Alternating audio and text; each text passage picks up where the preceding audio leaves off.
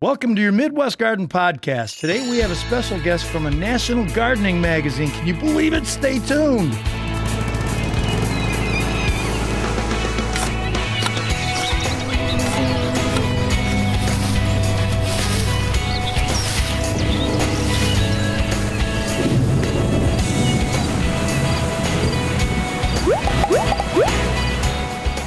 This is Season 1, Episode 16. Yep, Sweet 16.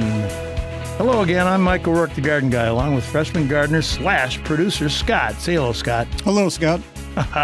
Typical. That was, they did that on what was it? Television show in the late 60s. Yeah. Okay. Today we are so happy to be joined by Chloe Dykey from Garden Gate Magazine. Welcome, Chloe. Hi, thank you for having me on the show today. Well, thank you for going on. I mean, we're basically honored. I mean, this is a national magazine in itself. We're pumped. Oh, I'm pumped. So let me give everybody... I'm pumped. Awesome. She sounds excited. Who are these guys?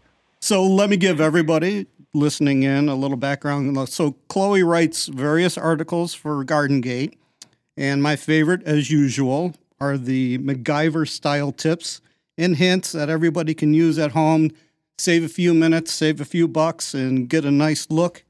And we'll also have the link to the show in the show notes for their sign up to their magazine. They have subscriptions, and you can do all that. And it's well. I also noticed that they had a promotion that you can sign up, or as a gift, you can give 2 people for the price of 1 on this too. I mean, I was doing my research, believe it or not. Well, we'll let Chloe tell us all about that. All right. Well, I know Scott and Chloe have been arranging this show for quite some time now, maybe a couple of weeks? Yeah. All right, So I'm looking forward to this. Now, today, Chloe has a bunch of tips and hints for your garden that their readers and editors have suggested. But first, let's have Chloe introduce herself and the magazine. Chloe, you ready? Go for it. Yeah. So, like you said, we are a national magazine, Garden Gate. Our website is gardengatemagazine.com if you want to go check us out. And yeah, we'll have a link for subscriptions and all sorts of other links and stuff for you to know. But something that I get to do as part of the magazine, the article that I get to write in every issue is the reader's tips. And it's just really a fun one because we have submissions from readers and gardeners all over the nation, and MacGyver style, that is so accurate because I'm always amazed at the resourcefulness of readers and just the things that you might come up with that you just would not expect to work in the garden. So I have a lot of kind of zany tips to share today. Excellent. As well as just like some good solid tips. Every time that we write a story, we're always asking each other, like, could you give us more tips about that? We always want to pack the magazine with as many takeaways as possible. So, and I'm gonna give you one today. You're gonna give Chloe a tip. Not that she needs to take it, but Chloe, I got to tell you a little history of Scott. Okay. Basically, he is an extraordinary producer. I mean, he's been doing this for like 35 years. He's worked in the industry. Wow. Now he is primarily he married into a family business that is basically in the gardening field, but he has showed absolutely zero interest for the last 30 years in gardening itself, primarily because he's a proud man. He doesn't want to show that he doesn't know anything about it. Now, until one day he asked me, he goes, "Mike, come here." I said, "Yes, Scott." He goes, "What kind of bush is this?" And I go, "Well, it's big." And he goes, "Well, I got to do something about it. I mean, is this dead?" And it looked it. I mean, yeah, kind of. I think so. It was a boxwood, and he hadn't trimmed it for like 100 years, and it just was showing winter damage brown. Had a little attitude problem. Got way too big for the landscape, and so it was out of proportion. Well, yeah, it was out of proportion. And he goes, "Should I just dig it out and get rid of it?" I said, "Well, you can try some, or should I, trim it?" He trimmed it. Gave it a haircut. He thought it was nothing but a bunch of dead sticks. It rebounded. And now he thinks he's a gardening gnome. He's now getting involved in everything and anything in gardening. So we've created a monster with Scott. Yeah. Now he's extremely interested in things like your tips, for instance, making it easy. In the old days, there was this gardening show on PBS where they'd use 72-syllable botanical words to describe a yew. Yes. The tips that you're coming up with Are they going to be just standard English? I mean, people, let's take a bobby pin and put it in here and then go from there. Yeah. Chloe, what tips do you have? Hit us, Chloe.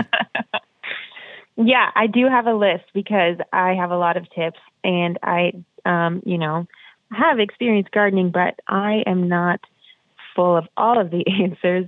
So if you have a question about something, I will do my best to answer it. Okay. But we're going to start with the tips that I have. Go for it. Let's do it. Okay, so I thought we'd start with some fun ones right off the bat because, like I said, resourcefulness is a common trait among gardeners. So we often get tips that it's like using the same item in a variety of ways. Everybody uses, like it finds a new way to use a tuna can or something like that. And then we also always have like tips that are, a new way to tie up or stake your plant. So there's new ways to stake your plants. Prepare to be, stake your plant. Yeah, go for it. Prepare to be wowed. Wowed? Yeah, I'm prepare ready. to be wowed because a common item that is submitted in the tips is nylon stockings. So people use their nylon stockings, old ones, in the garden in some really clever ways. So I have about 6, I think. Okay. 6 ways. I'm ready. Okay, so one of the first tips is to cut off a nylon stocking, and then you can just put it over top of a seed head after your flowers have bloomed. They set seeds and they start to get dry, and then the seeds can be shaken out really easily. You put the nylon stocking over top, shake some seeds into the stocking, and then you can just tie it up and hang it to dry and store it that way. So it's like very simple way. So in essence, you don't even have to touch the seed head. I mean, you just put the stocking over the top of it. Yeah, and then shake it a little bit Shake so that the the seeds. seeds drop in there. Yeah. Well, will the seeds come out, or will they stay in? You're talking about they're going to stay in the stocking. Yeah. Yeah. Yeah. Oh, that's the whole And then you idea. can so you hang it up a little bit to let them dry so no mold or anything forms, no moisture, and then you can just store them like you would your seeds and plant them again next year. Can you, I mean, you're talking perennials, basically, things of that nature. Even now sunflower seed heads are huge. You don't want to use it on that. But coneflower, things of that nature. Sunflower, yes, Lilies, yeah. day lilies. I'm not sure. Can you do that with it? Can you put all the pods from the daylilies in there? They basically make their own little. They do. Yeah. They'll dry. That would be an example of one that doesn't work so well because, you usually have to kind of break those open. Leave it to freshman there's a lot Scott to of- bring up something that doesn't work. Yeah, no. What about annuals? Let's say, for instance, marigolds. You can do that for those as well. Yeah, marigold zinnias, it probably would work. I get you. Yeah, no. Wait a minute. And this way, they can start them in February, and we can talk to you again about some more tips about that. But okay, a nylon. Basically, I mean. Do you leave? I'm going to sound ignorant. I don't use nylons that often. However, when it comes down to he still has them. He just doesn't use them. I'm really going to be secure in using them. Yeah. The very toe of it, or are you just talking tie the toe off and then just shake the seed head into it and then tie the other end off so that they don't fall out? Yeah. Yep. So you would use the toe. So it's like, the end of the stocking. So you just have one open end. Okay. And then they fall into the toe of the stocking. And then nylons are a big hit on that. Yes, I know. We're just getting started with the nylon. Okay. Anything else you can use the nylon on or for? Yes. Yeah. Okay. So you can use them for plant ties, like I mentioned, as a way to tie up your plants. Well, sure. Which is super easy, just because they're lightweight, so they won't choke out the stem or cause any damage to your plants. So that's a nice way to tie up your plants. You can also use them to cover up apples, cucumbers, even broccoli. Some of the produce when it's young, before it gets infested by bugs, if you would just put a nylon loosely over top, then they have room to grow. But caterpillars will likely not be able to get through. Really? Yeah. Mm-hmm. Scott, I never even thought of that. This is great. Keep going. Okay, yeah. Let's see. Oh, I like this one.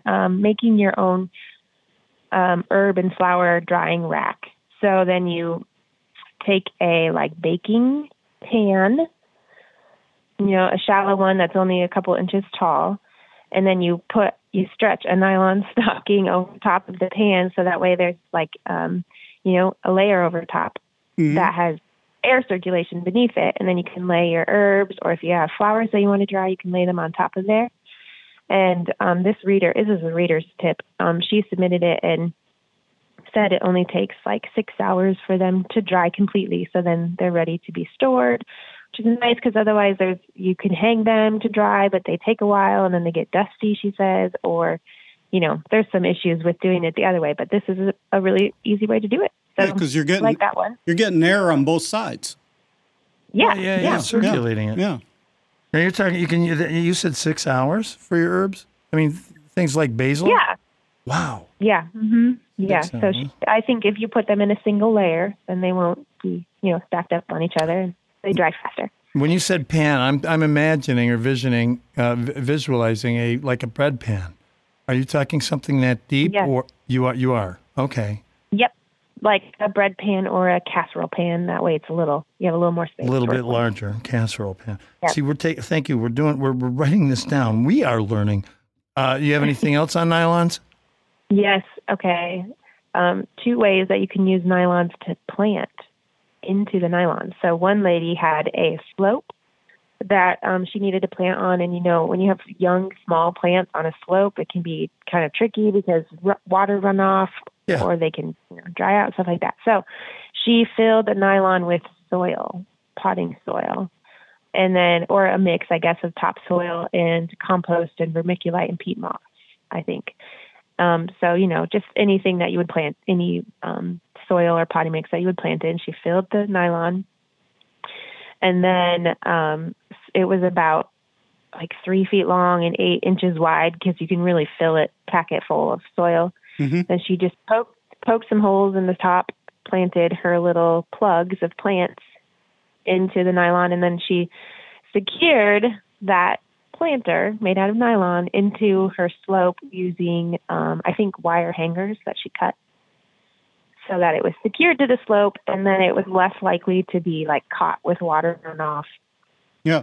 And then the roots could just grow right out of the nylon and she covered it with mulch so it looked better, it didn't look like there was nylon there. So kind of like a burlap bag for a large tree idea. Yes. Exactly. Yeah. You're just miniaturizing it. Now, when you're talking the hangers, are you talking both ends of the hanger? You cut it off and then you use that. You punch it in the ground and it'll anchor it. Yes. Yep. Cut off the wire hangers. Yeah. All right. You're anchoring it with that. Again, we're writing all of this down, and it makes about a 3x8. One thing that's a curiosity. You're talking just the single nylons, not the pantyhose or anything of that nature. Yeah. Well, I think either works. Because you can cut the pantyhose in half if you needed to. Okay. All right. Yeah, exactly. So you don't have to write this down, Mike. It's all in the magazine. Well, that's why let her do the talking. Okay. All right. Move on, Chloe. Next.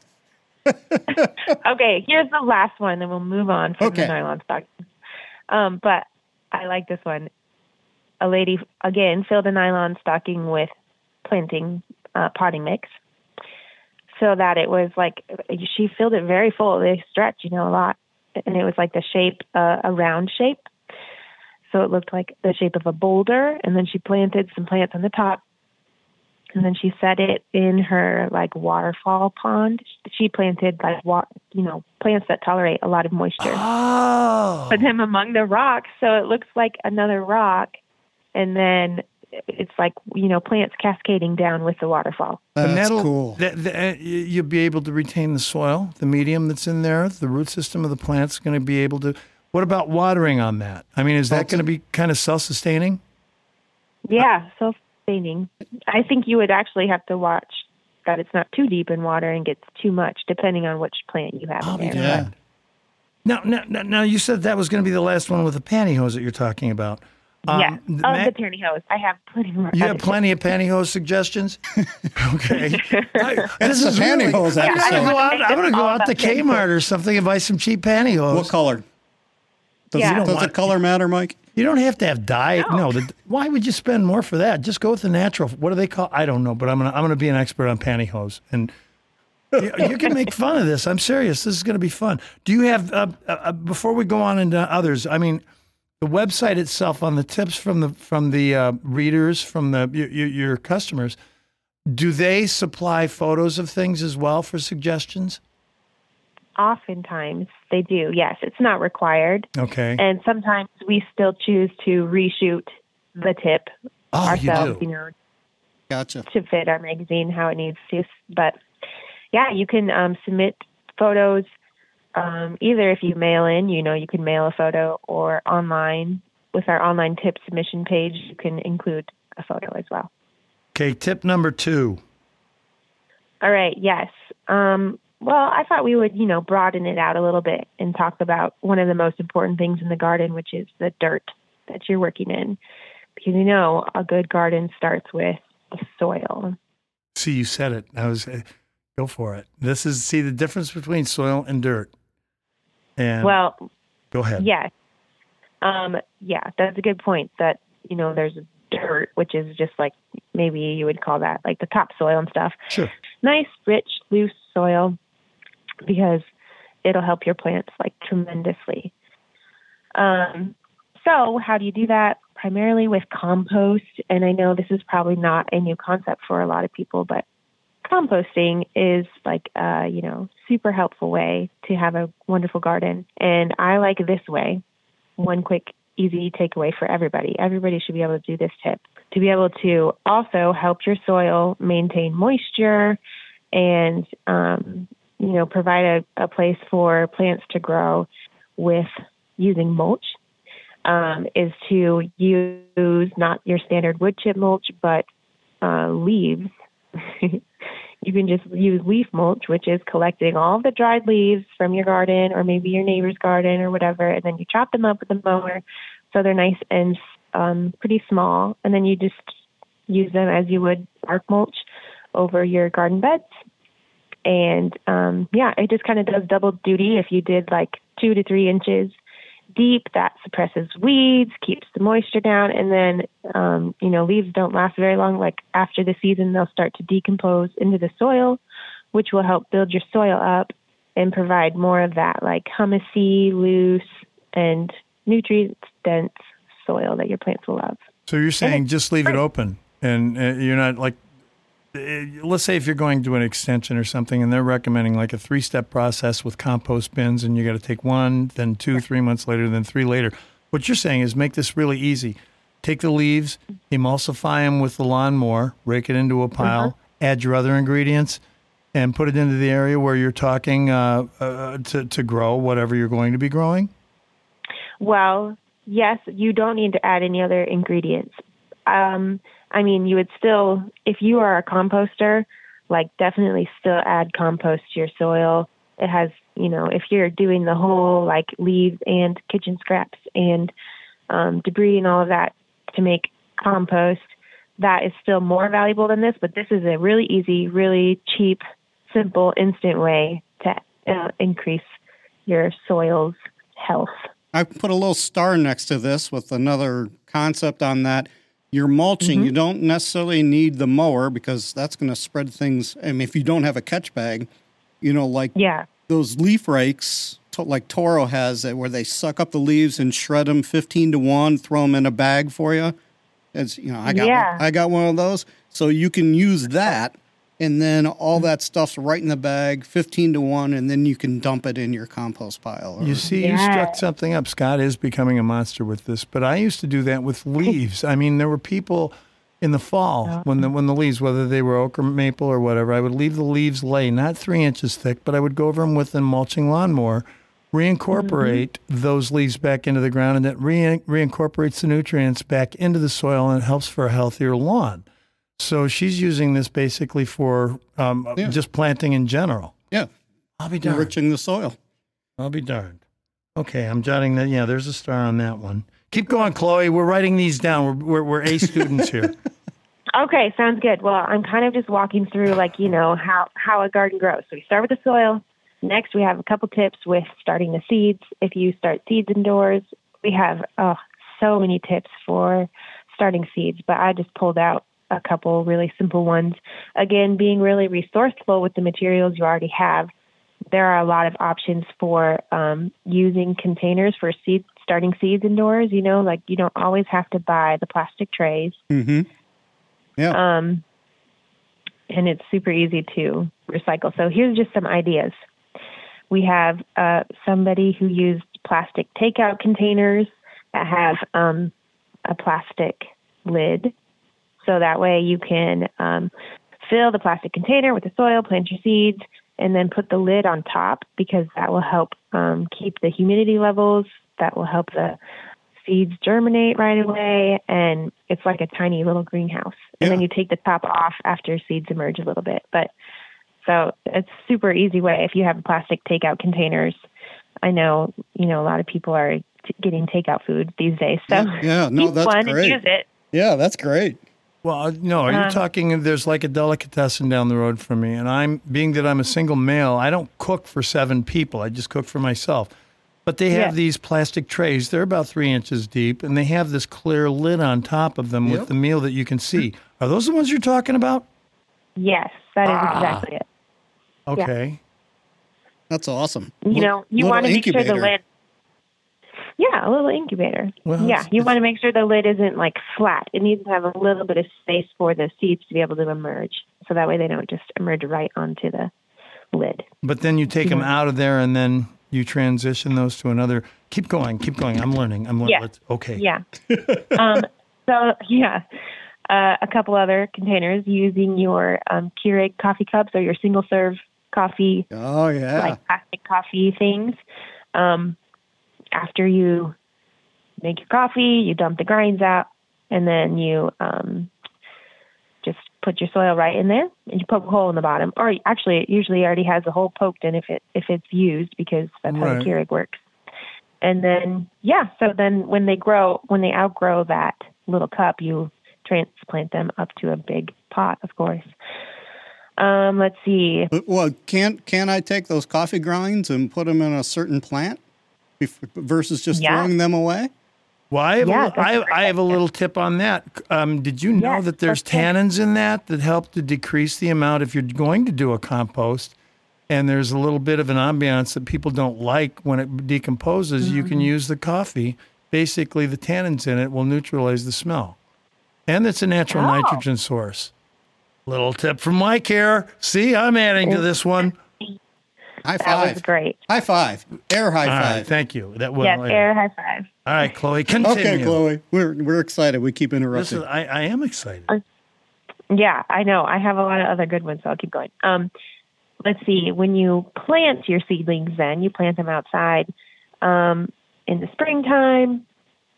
And if you are familiar with how a cloche works, it's, a little cover that can protect the seedling from little animals that like to dig, or it helps keep the seedling at a warmer temperature in case it's a little cool still. And so a couple things that people use to make their own, because you can buy cloches that are pretty and kind of spendy, or you can use like an old wire hanging basket without the liner, and you put it over top of your seedlings to add a little protection. And then if it's going to be a frost or get temperatures dip down in the nighttime, you throw a little row cover cloth, like a really, really thin cloth over top to keep it warm. Yeah.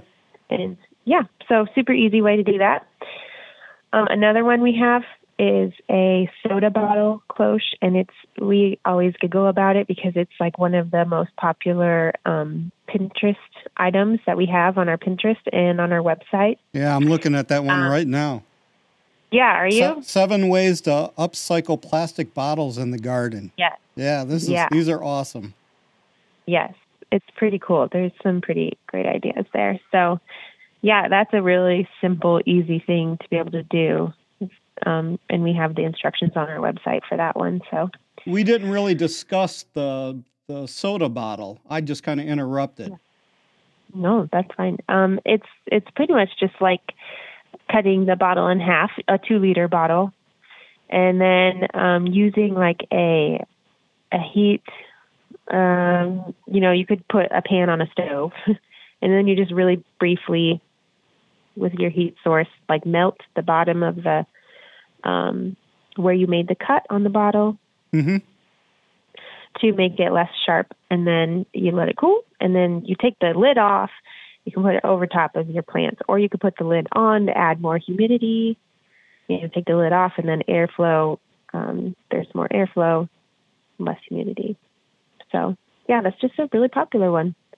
Very simple. Yeah. I like this one. If you have, a long-handled shovel, a reader marked inch marks with a permanent marker on her shovel on the end of it for like 1.5 or 2 feet worth of the length of the handle. And then when she's planting, she can use it to measure how deep her hole is being dug, or she can, take the plant and the root ball and measure how wide it is and then try to get, double that width for her planting hole, because it's really important to have a hole that is wider than it is deep for plants to get their roots to grow horizontally. So it's a really easy way to have that little measure stick with you. You just need a permanent marker. Well, usually they recommend like twice the width and diameter. And I mean, in this case, it's going to horizontal growth. The feeder roots are basically on that end too. I mean, it doesn't come in from a taproot, but it comes in from the ends of those horizontal roots itself. Beautiful. Yeah. Keep going. Yeah. Keep going. And this is okay. So we're going to get into like a little bit more of design for a second here. I have design tips. Okay. How to use like one garden bed to have 3 very different looks that have flowers in every season. So multi-season interest is always important. I know it's very frustrating to have a whole patch of your garden devoted to plants that just bloom really briefly and then they're done, and then it just is like a green mess for the rest of the year. So here is a tip.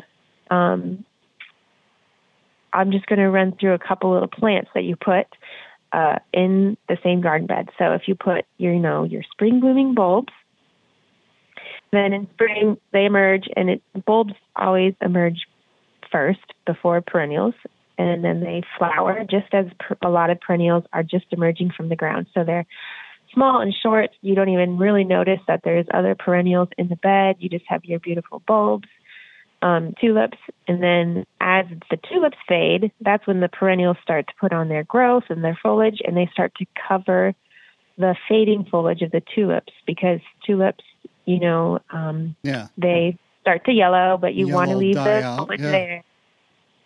Yeah. And then, the perennials emerge. So if you have like oriental lilies, alliums, and Beatrice, spike blazing star, and then mums is the other important one to put in this garden bed. Mums are great because they take a long time. They're slower, so they stay smaller, just like a little green mass of foliage in the summer as your summer flowers are blooming. So then, the attention is on the summer flowers, and you can't really see the tulips anymore. And then there's the little surprise coming of the garden mums, so that in the fall, after you have to cut back your lilies that have finished blooming and your liatris has finished blooming, then you have the mums that flower. They hide that dying foliage, and then you have another totally different looking bed that's really beautiful and full of flowers all year long. So it's a continual seasonal basket. Sort of. A constant color scheme. Yeah. We're talking basically garden tips with Chloe Dike from Garden Gate Magazine. And Chloe's got some amazing hints that are coming in from her readers. And we were just talking about basically the multi-season color scheme. I mean, we're talking with the tulips in the spring. We're talking the perennials that are going to graduate. Now, not all perennials bloom at the same time. However, that's why we're suggesting Garden Gate Magazine, because they're going to recommend which ones are going to start to pop up first, second, third. And then you made the recommendation on the mum. Now, the mum's going to start blooming usually around sometimes around June. Do you cut those back to stimulate more bud for the following, let's say, a September, October season? Yes, yeah. That's a really good point. You can trim them or like pinch back the plants so they are rounder and fuller. They put more effort into growing more branches, so they have a lot of flowers in the fall. That's a really good tip. See, Scott, I contributed. Very good, Mike. Thank you. Very good. We're proud. All right, let's keep going, Gold Chloe. star. Okay, so I don't know if this happens to you guys, but I've started to notice that this happens to me a lot. Is when I'm working in the garden, I lose my tools. No, but we know somebody that does this. I'm not opening up to anything. It's not losing. I know exactly that they're in my yard, but it's just, you find them when either the following season or in the fall when you're starting to clean things up. And Yeah. you know how many shovels I have? I'm sorry. Go ahead. Yeah, no, exactly. I didn't realize what a problem it was until we get so many tips from readers about how to keep track of your tools. And I've found myself working in the garden and being like, I really need to use that tip because I cannot keep track of my pruners. And I have little kids, so they'll like come bring it to me. They'll find it in a little hidden corner of the garden. I'm like, well, you're too young to be carrying sharp tools around. So. Shoot, Okay, I have mine. Just a little quick one here. I have mine in my silverware drawer. I mean, the reason that I put it there, I mean, they're clean, and but I have them there because I every time I want to eat something, I need a fork or a knife, and there's my pruners right there. I got 3 sets of them in there. Go ahead. I mean, that was a way to keep reminding me where those are, but I can't put a shovel in there. Go ahead. Yes, I love that idea. That's how you know you're a gardener. You have your essential tools in the same drawer. Fork, knife, pruners. Yeah, okay. So another way, a couple of other ideas are to use, have storage areas right in your garden. So that way, when you're done using your smaller hand tools, you can just put them right into a mailbox. This is a tip. Put the mailbox, like a mailbox, mount it somewhere in your backyard or even on your fence post or something. Yeah. Then, it adds some protection for your tools. They don't have to endure the weather, but they're right there in the garden when you need them. Another reader had a similar idea using old cookie tins that you can just kind of tuck like under a shrub. And in there, she stores like scissors, pruners, and some twine. So she can always like tie up a plant that needs to be tied up quick, do some deadheading. Are you talking like those old aluminum tins, or are you talking the ones that Grandma had, the ones that have, galvanized steel? Yeah. The heavy-duty probably, ones? I guess either. Yeah, I guess either. She had kind of like a decorative one in her photo, so. Okay, so she didn't see. I'm jotting this down, too. I got to have I'll go over to, I have some older customers that do a lot of baking, and I'm going to hit them up on that. Now, she scoots those in between the flowers. They just basically, is it there for design as well as aesthetics as well as practicality? I think you could choose as a gardener which you would like. If you would like to just hide it, maybe it depends on how pretty your container is. If you like anything special, you can put it in a spot that kind of works well with your garden bed. But up to you. Now you had a tip on cleaning a pruner. Can I go and jump? Or are we going to do that later? Or cleaning a pruner. Yeah, I see. Know, I'm a pruner person. I know about that. Well, what can I now other than 3-in-1 oil or WD-40? Yes, yeah. Because that's toxic to the flowers and the plants that I've been trimming. So I got to wash that off after the fact. So it's kind of counterproductive. Yeah. So when you use pruners, like they get really gunky because you're cutting things with sap or sticky substances, and is just, wears out your pruners pretty easily. And you may think that you just need a new pair, but they're actually quite easy to clean. Let's see if I can remember. There's a couple different things. If they're really sticky, you want to put them into soapy water or, any kind of warm water with a detergent in it. You can let them soak for a little while and then take them out, and a little metal scrubbing brush will be your friend to help you scrub off some of that sticky stuff. I had somebody tell me once about putting, cutting a lemon off. I mean, sure, you're going to take tonic water, you're going to have your gin and tonic and that, but save the lemon peel in that, and then wipe what you're done right under the blade. And I guess it's the acid that's in there that breaks down the sap. But okay, that's one of them. But the soapy water and, okay, we're jotting this down. It doesn't matter. I mean, you can use I don't want to name any name brands, but let's say the liquid detergent. Yeah. Okay. Yes. Yep.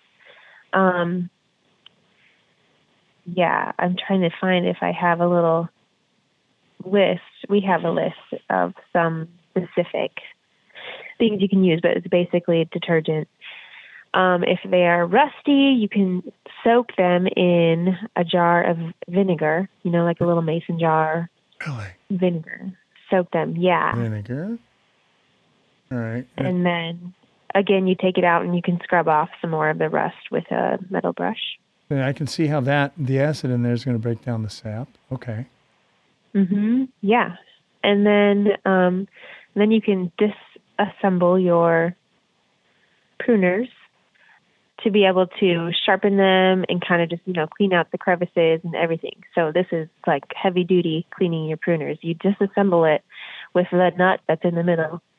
And our tip is to have a piece of duct tape or heavy duty tape that you can place each little piece of the pruner onto the duct tape where it'll stick in order, so that way you don't mess it up when you put it back together. That way you know what you took off first and that's what you're going to put on last and whatnot.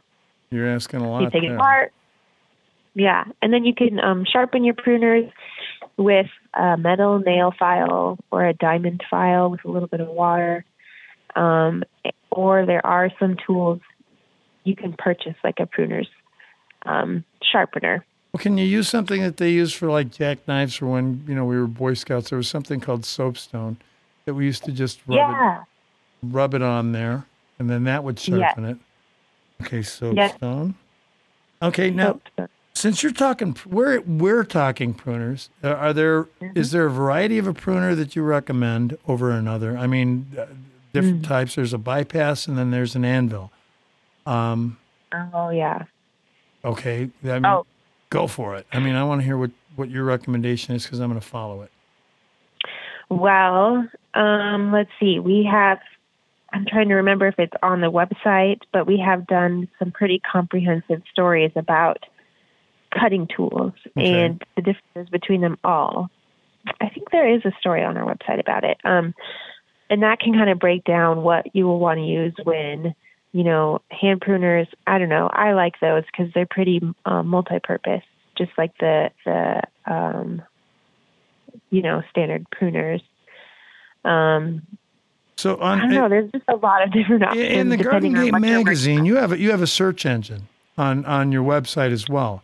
Yeah, so if I were to go ahead and let's say type in garden pruners, it would go up to that, and let's say the critiquing or the different varieties, the what you're looking for, specifics, something, the size, and as well as the tips on cleaning.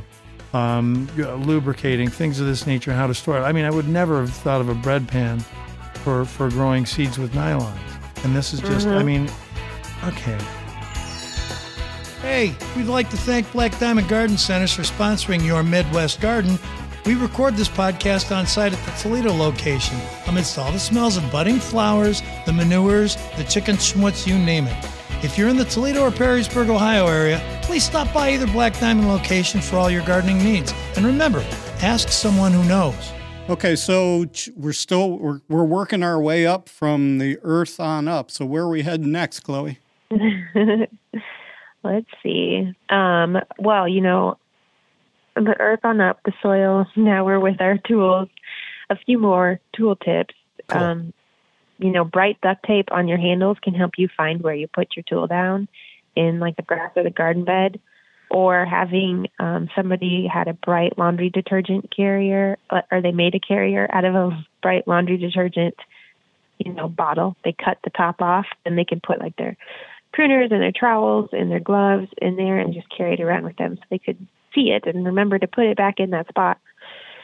Yeah, I don't know. We have so many tips about it. And at first I thought it was kind of funny, but the more that I work in my garden, I'm like, wow. Really? Oh, yeah. I mean, Like I a just neon don't know tape? where I put it. Yeah, put Yeah, some the neon tape, neon duct tape. Well, like the construction guys that buy pink tape measures because no other construction guy would be seen with Would be seen with so one, right? nobody walks off with it. Well, it's like, No, I didn't know okay, about that Scott, why one. are you carrying those nylons in your pocket? I mean, no, seriously. Yeah. I mean, this is, I'll be darned. Okay. You are going to be that person carrying around a lot of nylons in your garden Secure with from it. here on out. Okay. Okay, we got Chloe Dykey from Garden Gate Magazine again. And for any of us that are basically curious as to the what, when, where, how, and why, I know you got thousands of tips.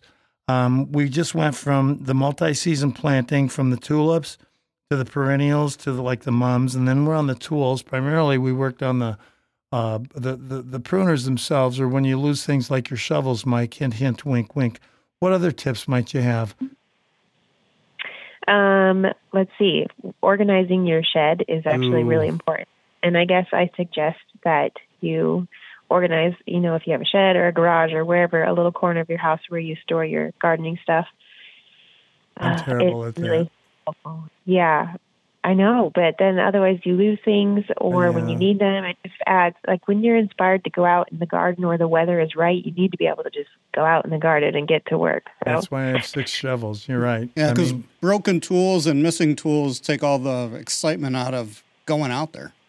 Well, I mean, when you got the energy to go do it and the weather's right and it's not raining and you just want to go and you're right. Puts a hole in your bubble. Yep. Okay. Well, all right. Now, organizing is one thing, but I mean, when it's organizing, you're talking like what Dad used to do for his tools, have a section of the garage or the wall to hang. This is for the shovels. This is for the, the picks. This is for the trowels. Yeah. This is for... You're making it, because I see by the time we're done gardening, I'm terrible at this. I just throw it in the corner and say, I know where it is. And the older I get, the easier it is to forget things. Like I go to the bathroom and I forget what I go in there for. So in this case, you're strongly suggesting organizing that. Yeah, yes, right. yeah. And we have lots of tips to help you out to make it much less overwhelming. But one of them involves like a basketball hoop rim. What? And if you have a shed, so you like just the rim without the net. You fasten it to like a stud in your shed, and then you put a garbage can underneath of it, and then you can store your long-handled tools in that garbage can, and then the rim helps them from flopping over in a big old mess. So that's a nice one. That's a nice one. Yeah. Mm-hmm. Okay. And then a couple of maintenance tips when you're working out in your garden. I like these. When you want to just, like do a quick deadheading, or as you're taking your garden stroll, and, if you have like, it bothers you to see like something is out of place or a weed needs to be pulled, instead of pulling out the weed and then having to walk all the way to your compost pile, or like, what do you do with it now? A lot of people stick containers in, like behind their shrub or wherever, where it's kind of hidden. That way you can have a spot to dispose of it right away. And then when, that tub fills up, you dump it in your compost or wherever. I like that. And one reader suggested having like a decorative pot, a container that you place into your garden bed, because it can already add a lot to have like a pretty container in your garden bed. Yep. And then it's just like your little secret that you throw your weed scraps in there. So kind of a double duty situation there. Yeah. Well, that's along the lines of a place to hide your tools, tin type of thing. Yeah. Yep. I guess it's just about hiding the ugly things. The monster that you've created with your Garden Gate magazine, Chloe, Scott is now really, really heavily, and I mean it, I'm not making fun of this, he's really heavily into this stuff. And I thought it was just for old people, way back when. This is more than therapeutic for him. This has become a passion, and I think we might have to institutionalize him pretty soon. But now wait a minute. I'm going to get to this. He just showed me a picture, and he wants to ask Chloe about this, because on your website and even on your Facebook page, This man is now, if he could, he'd print this picture out and he'd put it up in his office. Oh, come on. Well, no, seriously. He's just, this is about the fourth day in a row. Out of work sports audio engineer because there's no sports. So I'm this is finding myself to do something around the pool. You know? I've never seen you this excited. So while we're talking tools a little bit in this, I told you earlier that I was going to give you guys a suggestion. And one of the ones you have on your site and your Facebook page is the do-it-yourself rain barrel. So Yes. I took the rain barrel in a different way. And so for everybody that has a sump pump at home, and some pumps, some people try to throw it to the street. Some people just have it running just outside, emptying away from their foundation. I took that exit pipe, that PVC pipe where it was coming out, and threw it into a 55-gallon, like it was a food barrel that, all these restaurants tend to sell the 55-gallon blue ones after cleaning up. So I bought that, cut the top off, and then cut a hole in it and ran some PVC. So my sump pump, technically, hopefully this is legal in my area, the sump pump drains into that 55-gallon drum. So then I bought for like $50 a small little garden hose style pump and put a garden hose on it and just a regular sprinkler head, nothing that needs motorized, just because there's not enough power in this pump, and a little float activator. So when I told you he was a technocrat. Go on. So when Amazing. it fills up, the little float triggers the pump to start running, and it basically waters. I got to manually move the sprinkler head, but it waters one side of my yard automatically without thinking about anything. And that's just, so it's almost like a loop, the water drains into the ground, fills into one pump, empties it into the other, and then waters my lawn. So it's recycling to the max. Well, you're also getting some nutrients from that too.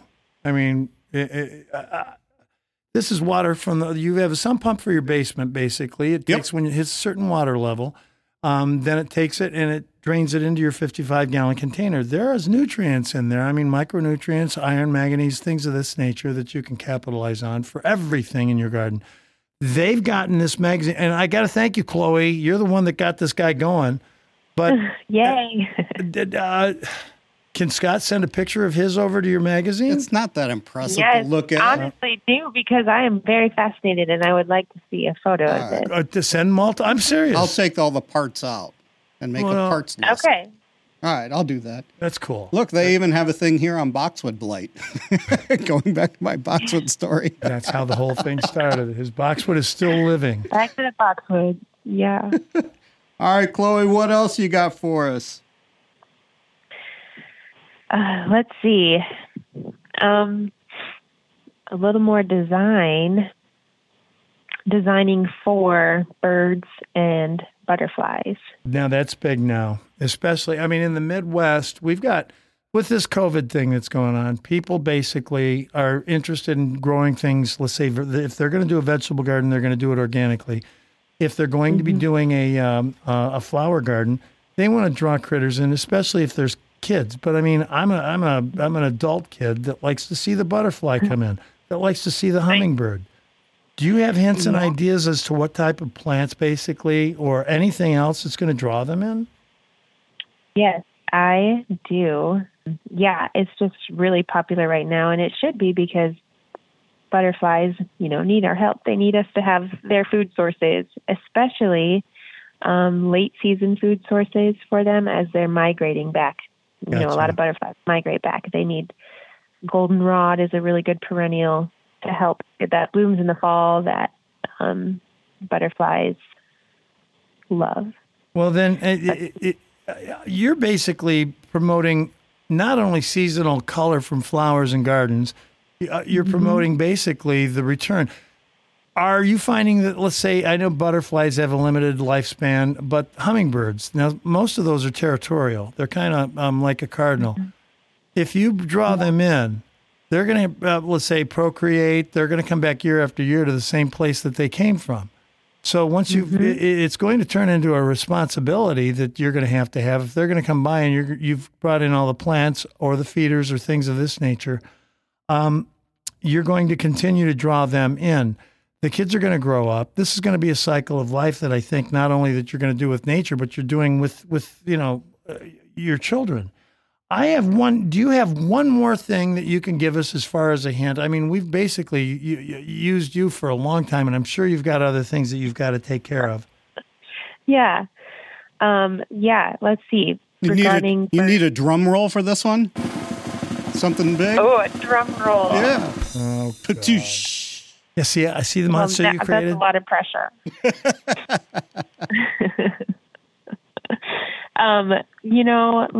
Let me look, because I have a lot about birds and butterflies and about where to, plant things. I guess I'll just run really quick through things you can do to make sure you have a habitat in your garden for birds and butterflies.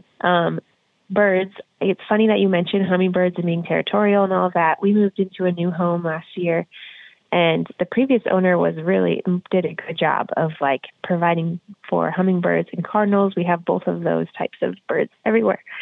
But then this year I really trimmed back a lilac shrub that I think was part of a home for the hummingbird, because it took a while for a hummingbird to come back. He was around and then he left or something. So having shelter and places that that they will nest is important. Also just having shelter like small evergreens next to your bird feeders, so that way they have shelter to retreat to if predators come. But also, you don't want the bird feeders to be so close to the tree that a predator can climb the tree and get the birds. So you keep it about 10 feet. Yeah, 10 feet away. Now, Do you live in a wooded area, or do you live in an urban or a suburban area? When you're talking predators, are we talking things like coyotes? I mean, they're not going to go after the hummingbirds, or we're noticing, a coyote, we're noticing fox coming in. But then there are predator birds that are, the owl, the peregrine hawk, or falcon. All of those things. Okay. Well, I never even thought of that, Chloe. I appreciate this, and I know that our listeners are going to appreciate this more. And Scott's just basically chomping at the bit. This is fun. We got to let her go, man. She's got a life. I know. I mean, and the point here is to promote the magazine and the website. So, Chloe, can you repeat the website again? Yes, the website is gardengatemagazine.com. And they have some specials going, like you mentioned earlier, because I signed up, and you get it's a digital. Correct me if I'm wrong. It's an actual magazine in your hand, and a digital download, and there's a free book of some sort that they're offering with it. Yep, we often have a free book. We have promotions. I don't know what the free book is currently, but we have books that we release every year that are about specific topics. So we actually have some books that are specifically Garden Gate tips, and they're just the best of. So there's hundreds of tips in one book, and you can purchase those individual books on our shop, which you can access through our website. There's a shop tab. So if you want to have a book of a lot of these tips, go check that out. I think there's even a sale happening right now. Hopefully it's still going on when you're listening to this podcast, but that's in our shop. Also on our website, there's a tab along the top that says magazine. If you click that tab, that's where you can subscribe. There's a subscribe button. Super easy to do. Or there's also a button for submitting a tip, question, or design challenge. So, I think, Scott, you need to submit your tip about this rain barrel. I know he's got to. I'm going to hound him. And then, I would love to see some more about that. But you can also submit questions if you just want to know more about anything in your garden. Or if you have a spot in your garden that's tricky, we do a design challenge in every issue. So you can send us photos, tell us what you would like, and then we can provide a design for you. Oh, that's cool. No. Yeah, And then you could it's, take that further and you can have readers submit designs for that person's place. Ooh, that's a very interesting God! idea. All right, you guys are getting a little too comfortable here. The thing that Brainstorm. I like it. yeah, well, here's the thing that I want to close with too, and I was never able to talk about this. I'd like to invite you back on later on, Chloe.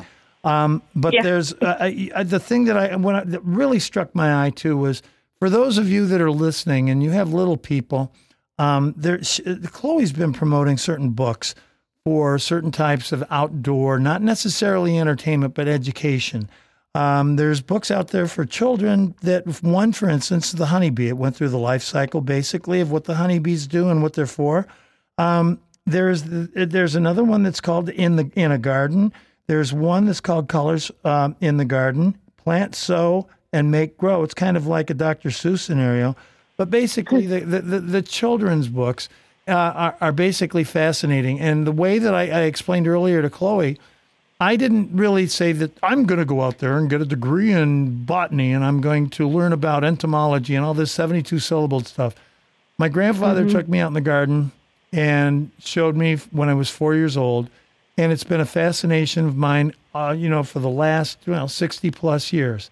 And children nowadays are not necessarily educated, but are allowed to expand their minds to the outdoors and how things do grow, how you can create, how you therapeutically can go ahead and plant things, take care of things, nurture things, and they respond.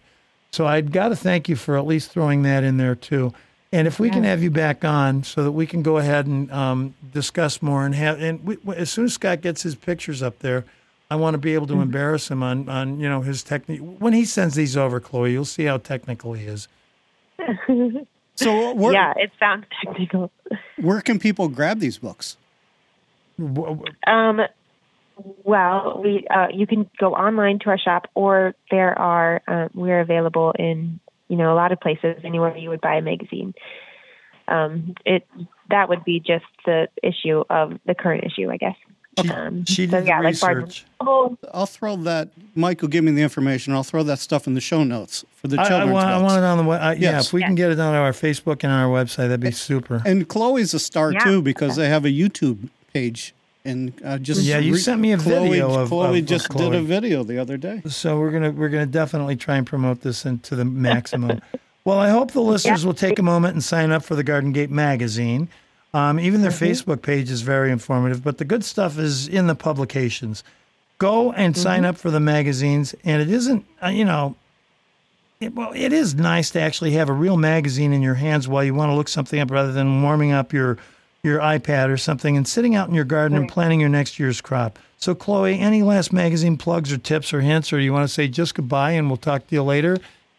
Yeah, well, I just love that we're ending with the note about the children. And, I feel like we all have a little bit of a story where we grew up with somebody who was a gardener, or a lot of gardeners my age are influenced by our grandparents. And, I think that we have to keep learning and growing in our gardening skills so we can keep passing it on to more children, because they're super interested in it too, and they deserve to know. So they deserve I hope to know. that inspires some people. Yeah.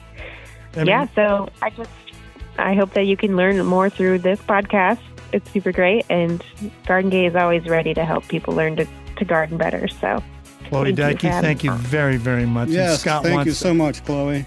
Scott's in love with this gardening thing. I know you're going to hear from him, and I know you're going to see this and the boxwood that he almost killed. She challenged me, and I always take a challenge. Yes, the miracle boxwood. Awesome. Well, I look forward to it. Thanks, guys. Chloe. Chloe Dike from Garden Gate Magazine. We appreciate it, and we're going to close and say to all your listeners out there, please do us a favor and go onto the Facebook a site for this magazine. I think you're going to become addicted just as much as Scott. See you later, guys. Talk to you. Thanks for listening to Your Midwest Garden. If you like today's conversation, please share this podcast with friends and family. And don't forget to click on the subscribe button so you won't miss any future episodes. Plus, if you have any show topics you'd like us to discuss, head on over to our sponsors' Facebook page, which is Black Diamond Garden Center, and message them your topic idea. For all of us at Your Midwest Garden Podcast, I'm Michael Rourke, the Garden Guy. Hope you enjoyed today's conversation.